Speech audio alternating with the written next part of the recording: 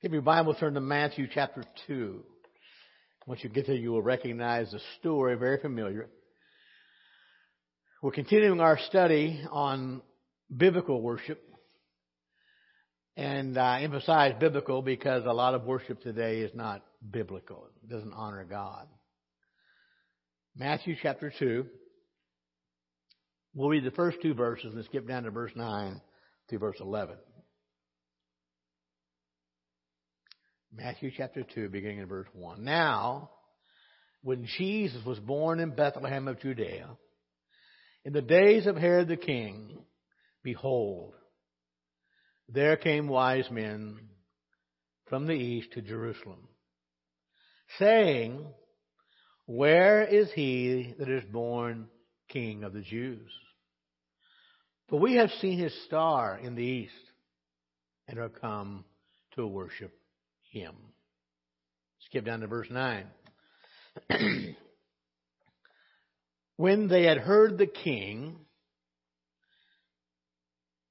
they departed, and lo, the star which they saw in the east went before them, till it came and stood over where the young child was. When they saw the star, they rejoiced with exceeding great joy. And when they were come into the house, they saw their young child with Mary his mother, and fell down and worshipped him. And when they had opened their treasures, they presented unto him gifts, gold and frankincense and myrrh. I realize this is a story we often look at during Christmas season. And there's nothing wrong with it because it's certainly about the birth of Christ, or it involves that. But as we look at this tonight, I want to remind all of us, while we appreciate that time of year, and I realize we don't really know the exact day of the birth of Christ, but we celebrate his coming into our world. Our focus is not on that in this series. Our focus is on worship. For the last couple of weeks, we were in Deuteronomy 26. And it was there that God speaks about what we know now as the Feast of the First Fruits. And he told Israel, when you get into the land, the promised land, the land you've been traveling for 40 years to reach, you will get there. And God says, when you get there, you're to worship me by giving back to me. So remember, worship is giving something to God. And when God says giving back to me, that tells me that we give God what he's already given us. And we're looking at the sacrifice of biblical worship. So God told them, take the things that he had given them, the land, the crops, those things that God had provided for them. And God said, I want you to bring me a gift. And I want you to worship me for my grace and my blessings. Are you glad for God's grace tonight? How about his blessings? But here in Matthew chapter 2, God gives us what I believe is another glimpse of worship through giving. Another glimpse of worship through giving.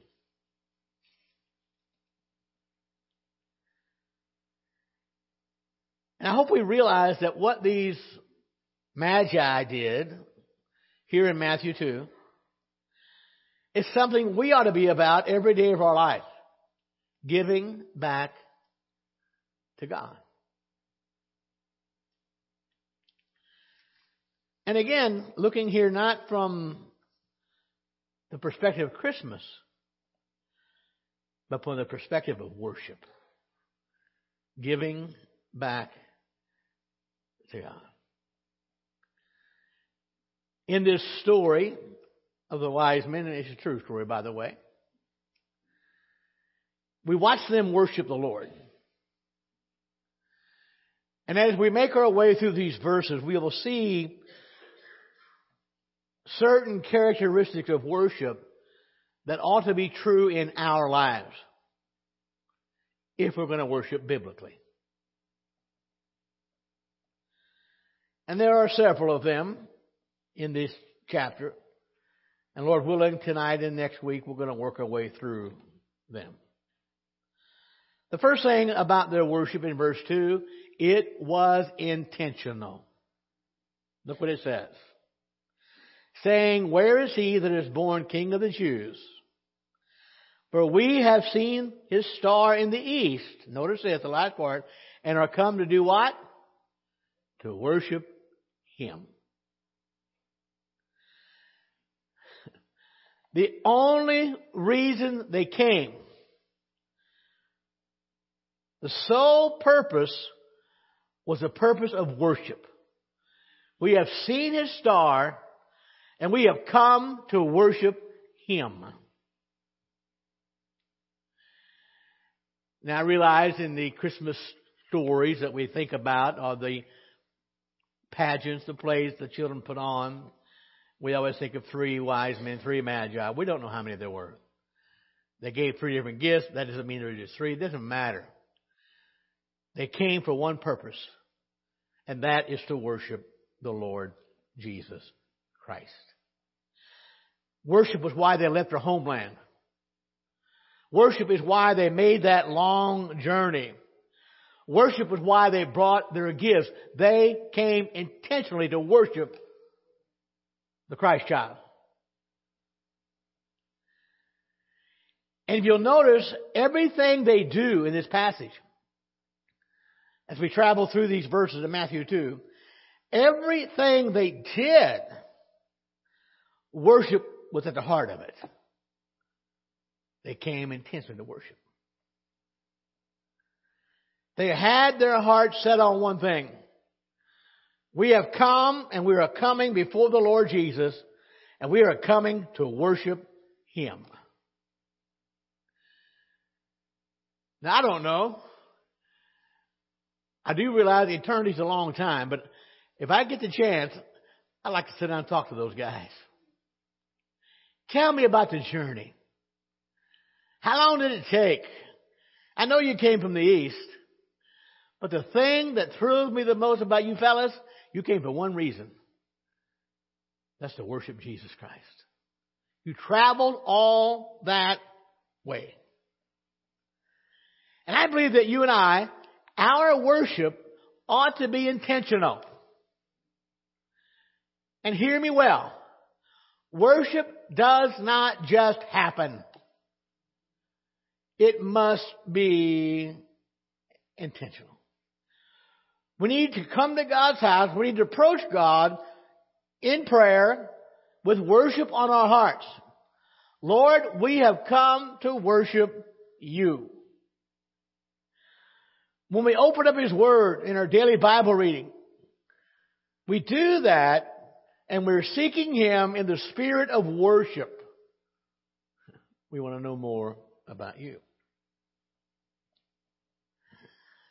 So again, worship is not something that just happens. It's something we set our hearts on. It ought to be something we're seeking when we come to God's house. And it should be something that motivates us. I don't have the verses in my notes tonight, but it came to my mind. Solomon in Ecclesiastes 5 warns us to guard our step as we approach the house of God. I think the warning is clear because we go there to worship, and I believe that Satan will do anything he can to keep us from worshiping. Anything at all. So first of all, their worship was intentional. Second of all, their worship was volitional. Look again in verse 2. Saying, where is he that is born King of the Jews? For we have seen his star in the east and are come to worship him.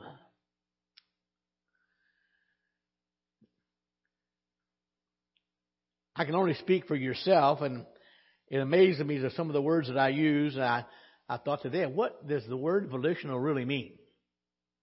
I know it involves the will, okay? So I Googled it this afternoon. So I was going back to my notes. And one of the dictionaries, just sort of in a plain, simple way, said, volitional means you do it on purpose. Good definition. It's a matter of the will. You make that choice. It is a volitional choice. And so they came, the purpose was to worship, but it was an act of their own wills. Now, listen to me, folks. They didn't take a Greyhound bus. They didn't take one of those trains they have, what they call them, Amtrak. It was a long, difficult journey. And in my opinion, the reason they didn't turn back is because they already made the choice on purpose. Nobody forced them. No one made them bring those gifts and give them to Jesus. Nobody made them bow down before the Lord in worship. It was simply an act of their will. They did it on purpose. We have come to worship Him. That being said, our worship ought to be an act of our will as well. It needs to be volitional. We ought to determine in our hearts that we will not just go through the motion of worship. And I've got to tell you, I've done that before. But that's not what God is pleased with. We ought to make a decision in our hearts, a choice of our will, that we are going to set our hearts on the task of loving the one who died for our sins on Calvary. We made the choice to come to worship Him. We ought not sing because everybody else is singing.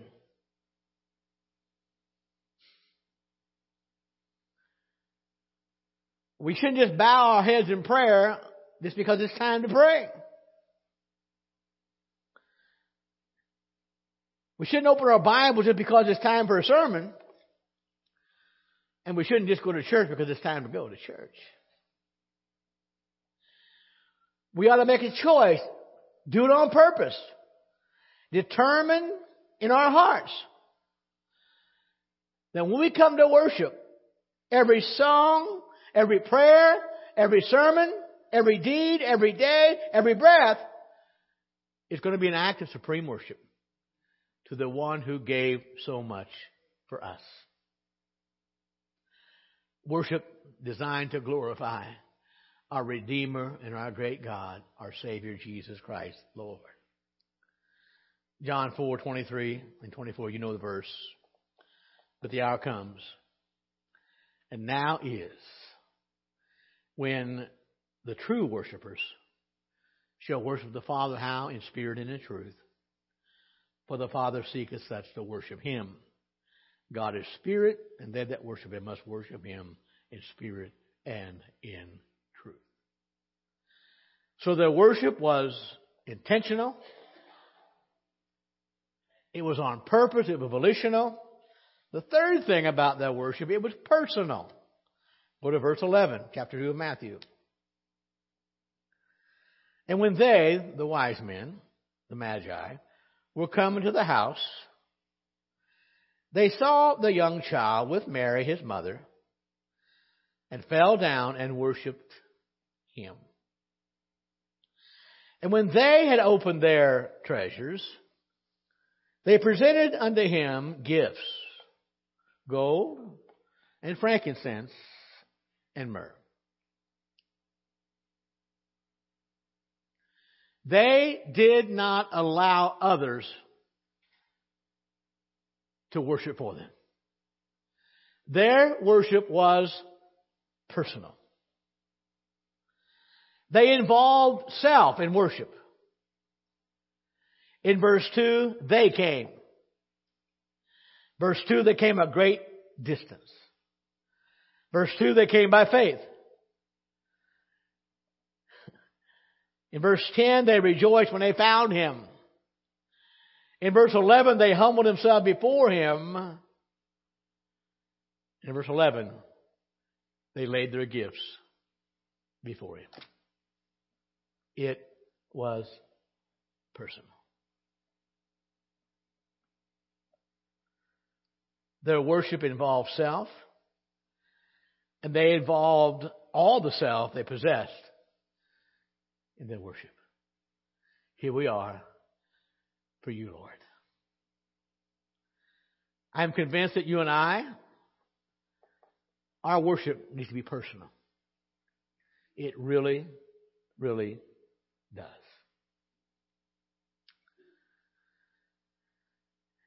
Every year in Columbus, in the month of June, we hold our state meeting. And every conference has a delegate they send to represent your conference, our conference, whoever conference you're in, on the general board. And they go there and they have the meeting the day before the actual business meeting for the whole state. And they vote on issues, budgets, things like that. But every once in a while, someone can't go. And some years ago now, whoever it was in our conference could not go. So they called me and asked me would I be a proxy for them. So I went, and they identified me not as the normal one who would vote, but proxy. I was voting for someone else.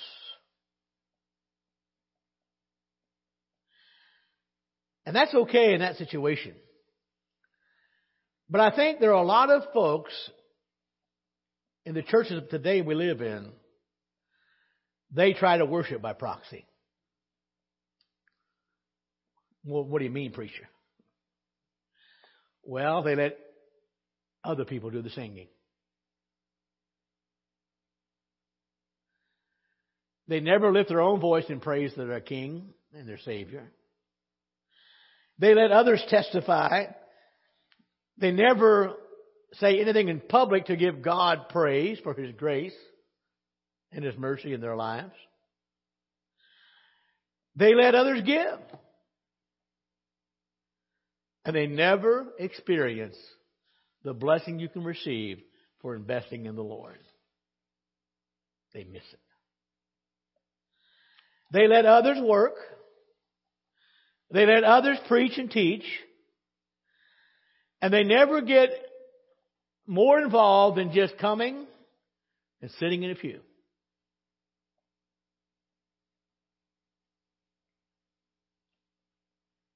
And for a lot of them, they only come when it's convenient.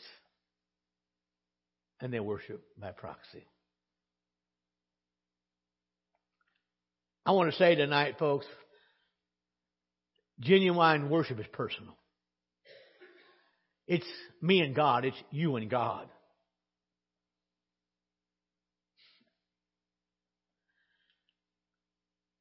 And I don't know what God has done for you. But I do know what He's done for me. I know how He's blessed my life. I know the gifts He's given me that I don't deserve, not even one of them. And I know that I'm not worthy, but I know He is. I know the times He's moved my mountains. Cheryl's sister came in this morning. She said, "Look at my shirt." It said, "Faith that moves mountains." How many know God can do that? And I know He's done that. I know about the times He's come by and through the Spirit or through His Word, and He's breathed new life into my heart. I know the times He's come alongside when I'm discouraged, and He's encouraged my heart. I know about His grace. I know about His mercy. And I know about His glory. I know these things about God and so much more, and the least I can do is to worship Him. We have come to worship. It was personal. Hebrews 13, look at verse 15. By him, therefore, let us offer the sacrifice of praise to God. How often? Continually. That is the fruit of our lips, giving thanks to his name. Aren't you glad that when Jesus died on Calvary, he died once for all? And when the Lord Jesus Christ died on Calvary, the need for blood sacrifices was over. Thank God. Finally over. But you and I, as children of God, we have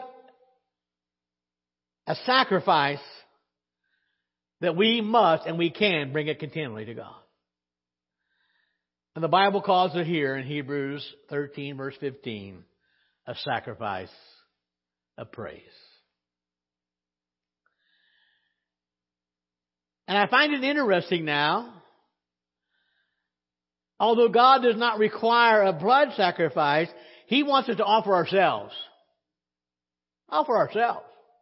Make it personal. Not animals. But we're to offer ourselves as living sacrifice. A living sacrifice before God. And that means we are to daily put aside our own desires every day of our lives so we can follow the Lord Jesus Christ. And we do this not because we have to. We do it because we want to, showing our gratitude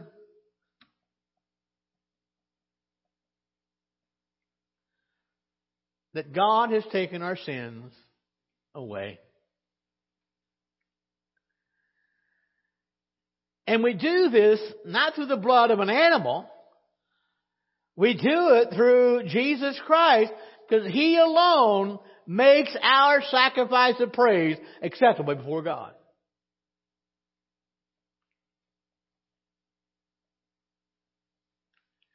And I got to tell you, folks, one of the greatest joys of my walk with God is knowing he accepted me. I can offer a sacrifice of praise with my lips.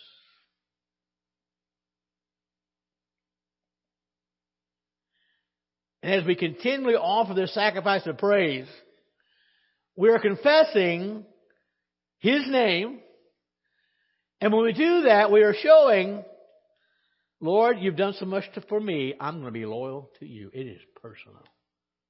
Worship is personal. Paul says something about this sacrifice in Romans 12. You know the verses, verse 1 and 2. I beseech you, therefore, brethren, by the mercies of God, that you present, notice this, your bodies as a living sacrifice, holy, acceptable unto God, which is your reasonable service. Be not conformed to this world, but be ye transformed by the renewing of your mind, that you may prove what is that good and acceptable and perfect will of God. Under the Old Testament economy, there were only certain places the Israelites could offer sacrifices. And if they were going to sacrifice, they had to go there. But my friend, the sacrifice we offer, we can do it all the time, anywhere. A sacrifice of praise. Sacrificing ourselves. Presenting our bodies.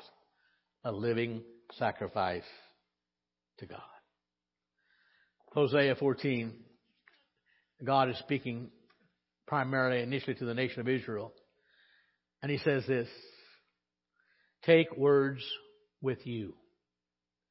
And return to the Lord. And say to him, take away all iniquity, receive us graciously, for we will offer the sacrifices of our lips. Now think about this. As we consider everything God has done for us, how can we not offer the sacrifice of praise? God has been so good to us. And when the Bible speaks about a sacrifice of our lips, it refers to a real heartfelt love and confession of faith. We love God and we are confessing our faith in Him. And a sacrifice of praise today will certainly include giving Christ the thanks for His sacrifice on the cross, but also telling others about it. I will never get over the fact that when the women came to the tomb and they found that Christ had risen from the dead, Jesus said, in effect, "You have come to see, now go and tell. Tell the world what you have seen."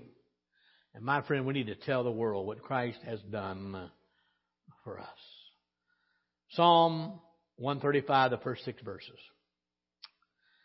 Praise ye the Lord. Praise ye the name of the Lord. Praise Him, O you servants of the Lord. Ye that stand in the house of the Lord, in the courts of the house of our God. Praise the Lord, for the Lord is good. Sing praise unto His name, for it is pleasant. For the Lord hath chosen Jacob unto Himself, and Israel for His peculiar treasure. For I know that the Lord is great, and that our Lord is above all gods. Whatsoever the Lord pleased, that He did in heaven and in earth and the seas and all the deep places. It is intentional. It is volitional. Worship is personable. The fourth thing is worship can be confrontational. Look at verse 3. Matthew 2. When Herod the king had heard these things, he was troubled, and all Jerusalem with him.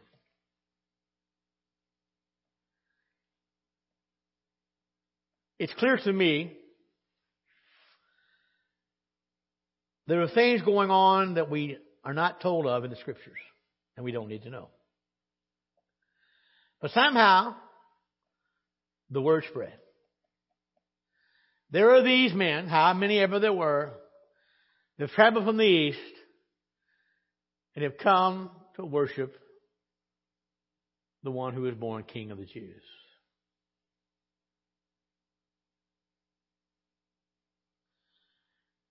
Now don't miss this.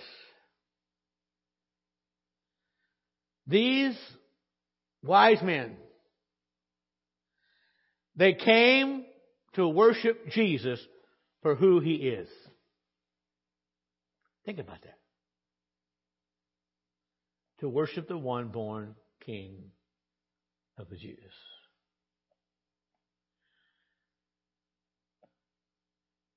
It is sad today in our culture.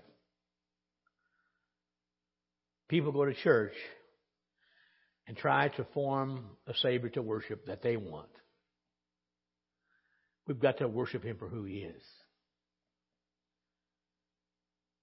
But when we do that, when we claim that Jesus Christ is the Lord of glory, when we claim that He's the King of kings, when we claim that He's the only way to heaven,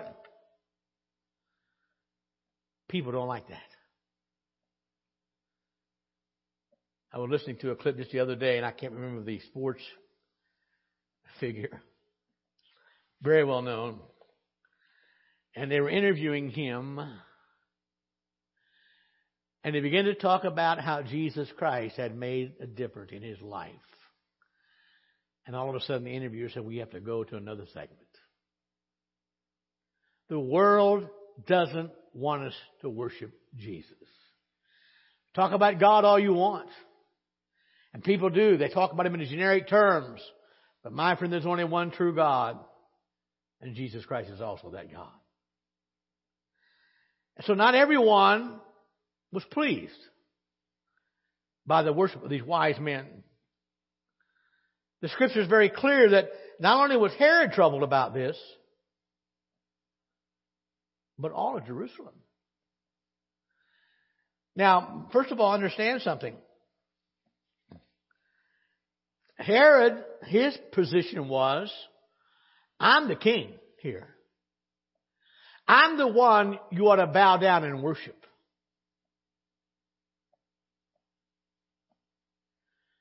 But nowhere in this text do we read that those men, how many ever they were, bowed down to worship Herod. You know why? They didn't come to worship him. So all of a sudden now, their worship become confrontational. And Herod was troubled. I mean, the audacity of these men coming to Jerusalem to worship another king. Now again, we're not told all the ramifications here, if I can say the word. But I do think that one of the reasons Jerusalem was troubled, because they knew if Herod wasn't happy, nobody's going to be happy. He'll take his wrath out on everybody around. And we know that's how it played out. So they didn't come to worship Herod. But what I also find interesting, they didn't come to worship in the temple. They came for one purpose. And that purpose was to bow at the feet of the Christ child and worship him. That's why they came. Now you and I know he was not just a baby. He was a baby who is the eternal God. A baby who is the Lord of kings, the Lord of lords, and he deserved to be worshipped. Doesn't matter who you are. When we come to a place in our lives where we give our whole heart in worship to the Lord Jesus Christ, we will offend some people. It'll be confrontational.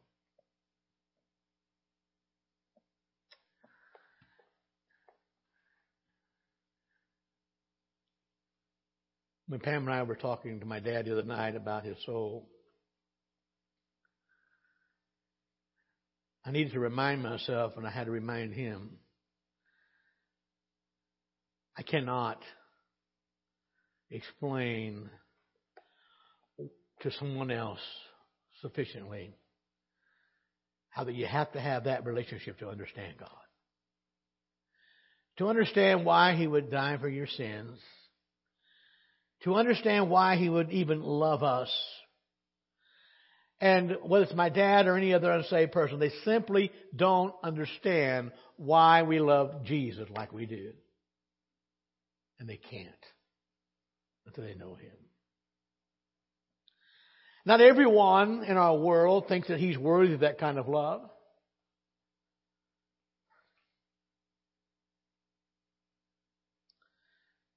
So our songs, our tears, our shouts, our testimonies, the way we express our love for Jesus Christ, the way we obey him will bother some people. Well, I have several words for them. In fact, 4 words. Let them be bothered. How can I not worship him? Because the Lord that you and I serve, folks, he is worthy of worship. He is worthy of our praise. And yes, it will be confrontation. Yes, people will not like us for that. We will offend some. But I want to tell you what, he's worthy of all the praise we can give him and so much more. So much more. Revelation chapter 5, look at verse 9 through 14.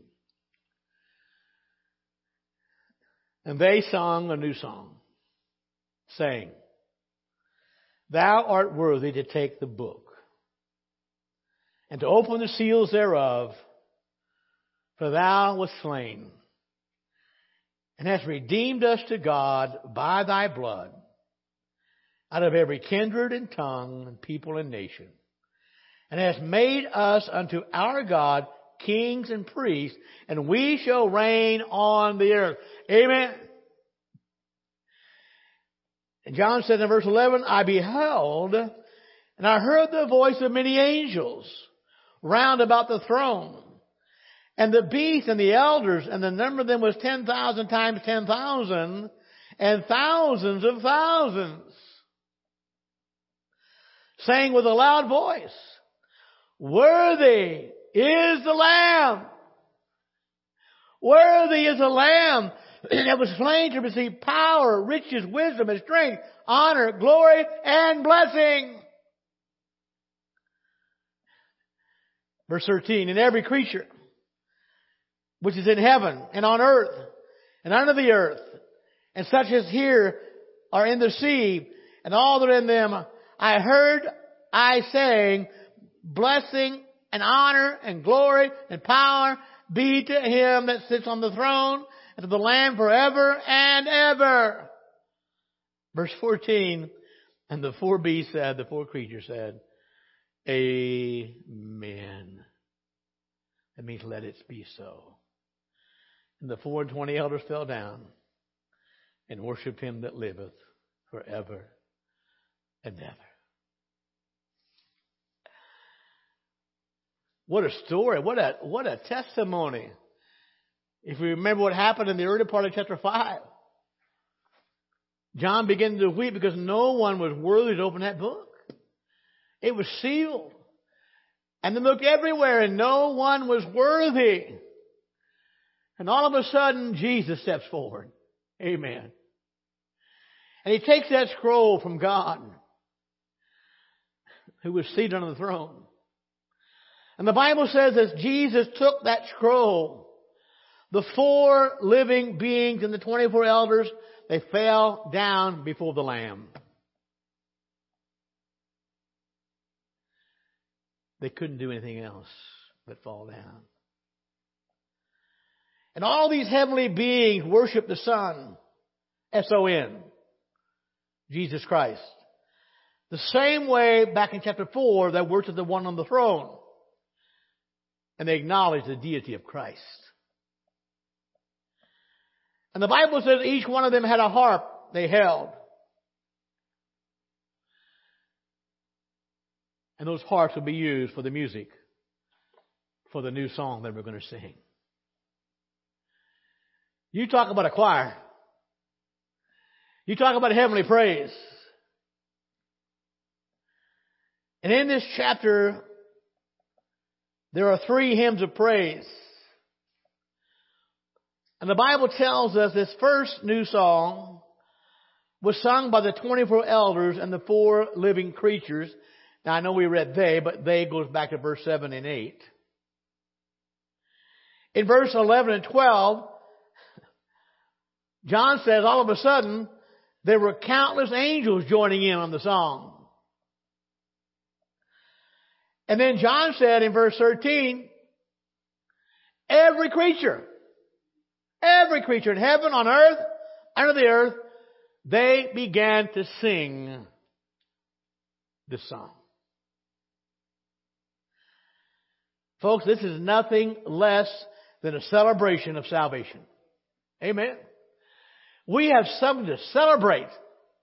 And worship ought to be a celebration every time we come, because God through Christ has done so much for us.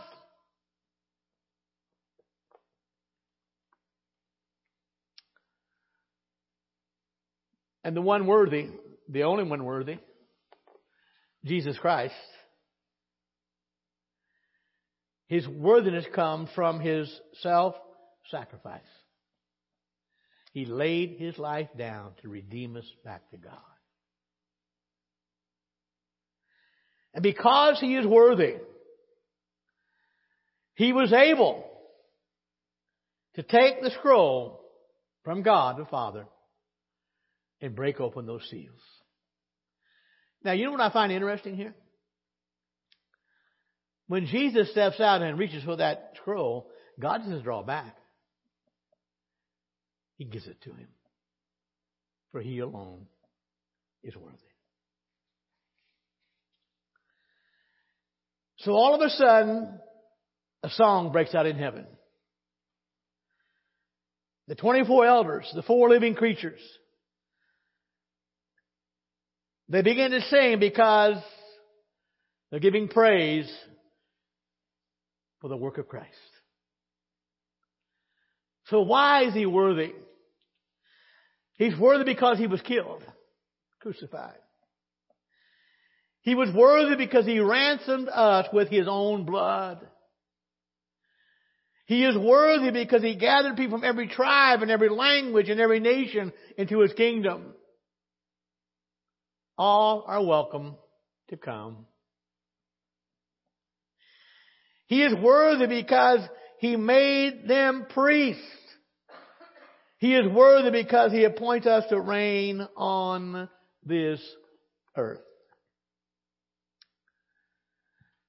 So while our worship now may be confrontational, they may despise us, they will mock us for our faith. But my friend, do you know tonight that one of these days we're going to rule and reign on this earth? And no matter what we go through, sorry, Brother Rick, I'm going to borrow from your song tonight, through it all, he's worthy. He is worthy.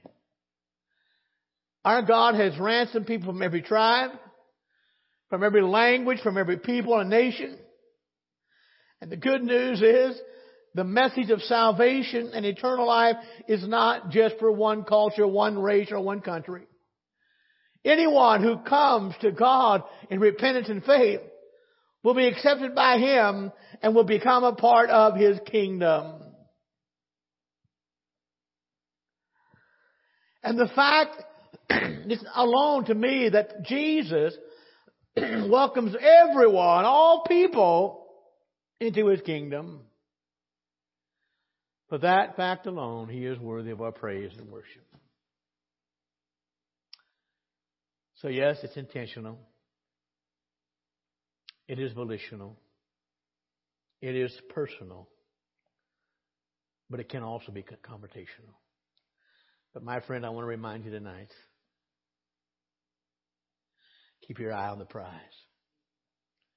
Keep your eye on the prize of the high calling in Christ Jesus. Let's stand together. My goodness. Is he worthy tonight, folks? Amen. Worthy of our worship. Man, thank you, Jesus. Thank you, Lord. Thank you for coming tonight.